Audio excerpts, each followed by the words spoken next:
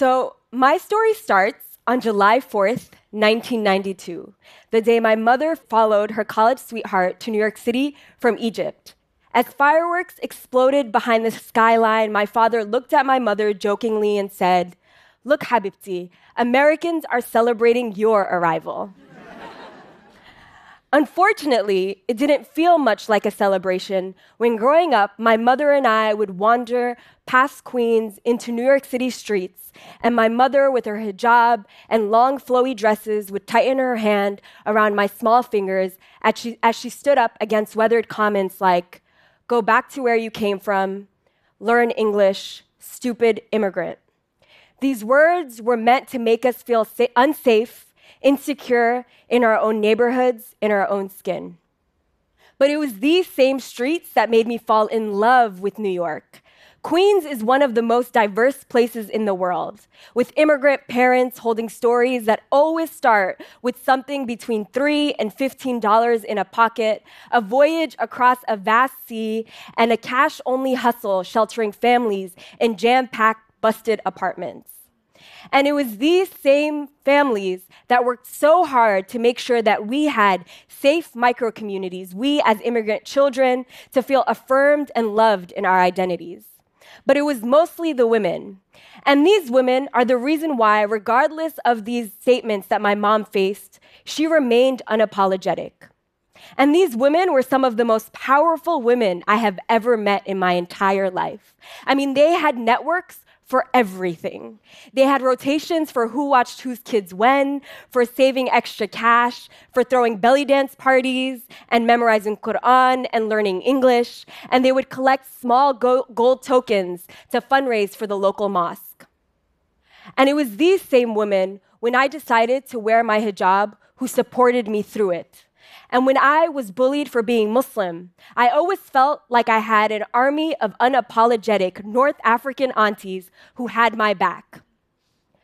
And so every morning at 15, I would wake up and stand in front of a mirror and wrap beautiful bright silk around my head the way my mother does and my grandmother did. And one day, that summer 2009, I stepped out into the streets of New York City on my way to volunteer at a domestic violence organization that a woman in my neighborhood had started. And I remember at that moment, I felt a yank at the back of my head. Then someone pulled and grabbed me, trying to remove my hijab from off of my head. I turned around to a tall, broad-shouldered man, pure hate in his eyes. I struggled and fought back, and finally was able to get away, hid myself in the bathroom of that organization and cried and cried. I kept thinking to myself, why does he hate me? He doesn't even know me. Hate crimes against Muslims in the US increased by 1,600% post 9/11. And 1 in every 4 women in the US will form some form of gendered violence. And it may not seem like it, but Islamophobia and anti-Muslim violence is a form of gender violence, given the visibility of Muslim women in our hijabs. And so I was not alone. And that horrified me. It made me want to do something. It made me want to go out there and make sure that no one I loved, that no woman would have to feel this insecure in her own skin.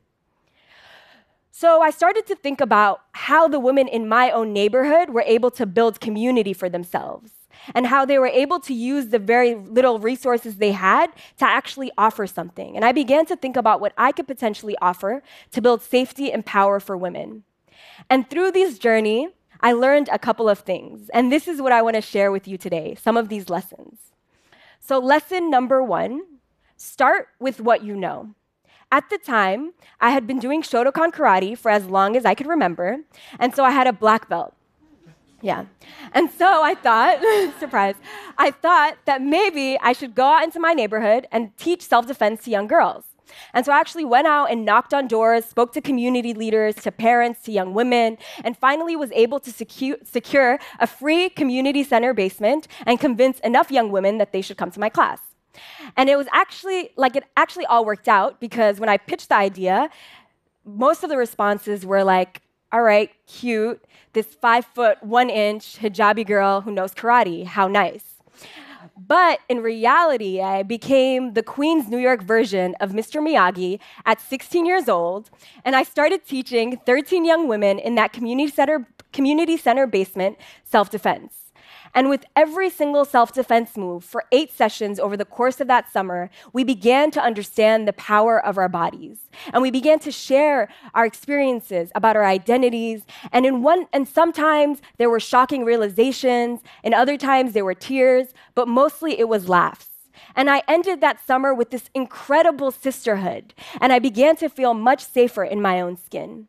And it was because of these women that we just kept teaching. I never thought that I would continue, but we just kept teaching. And today, 9 years, 17 cities, 12 countries, 760 courses, and thousands of women and girls later, I'm still teaching. And what started as a self-defense course in a basement of a community center is now an international grassroots organization focused on building safety and power for women around the world. Malika.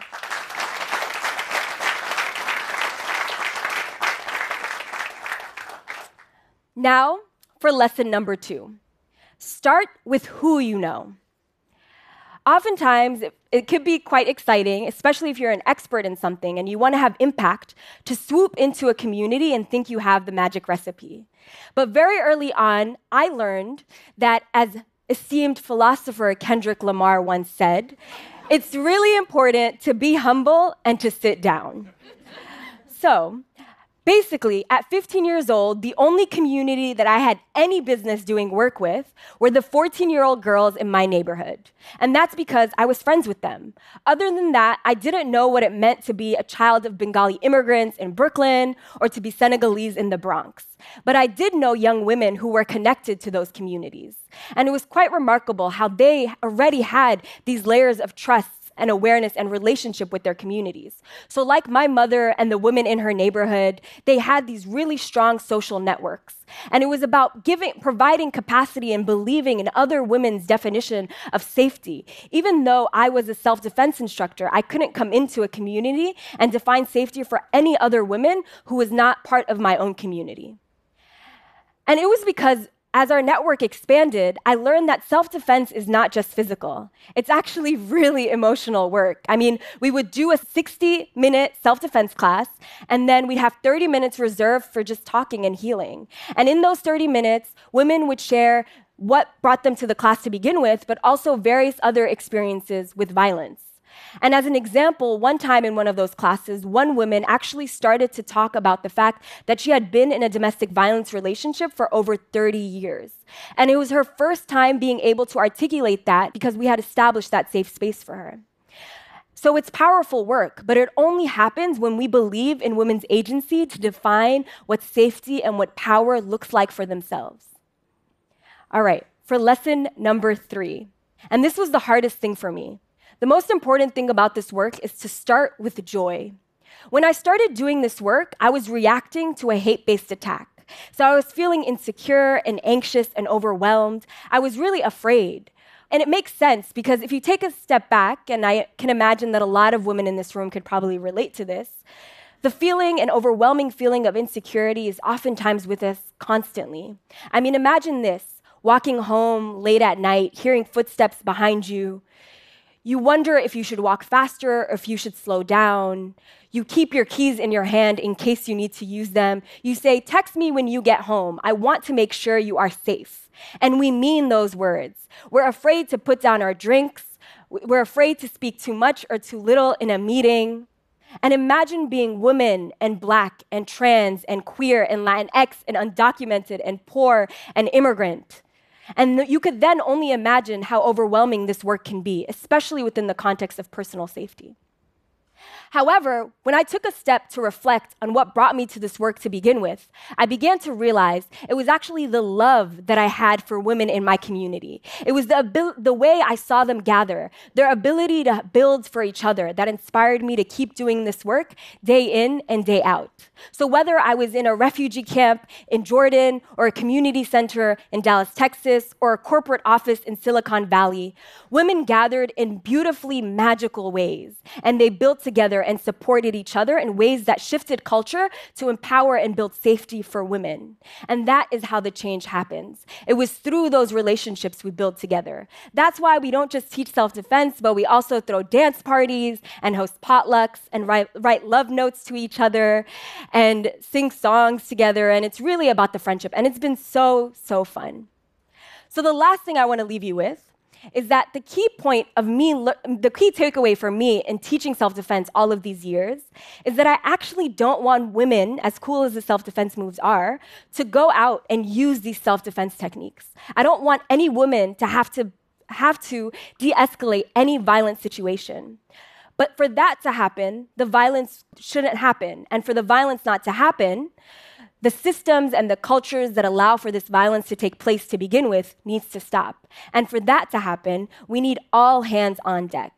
So I've given you my secret recipe, and now it's up to you to start with what you know, to start with who you know, and to start with joy. But just start. Thank you so much.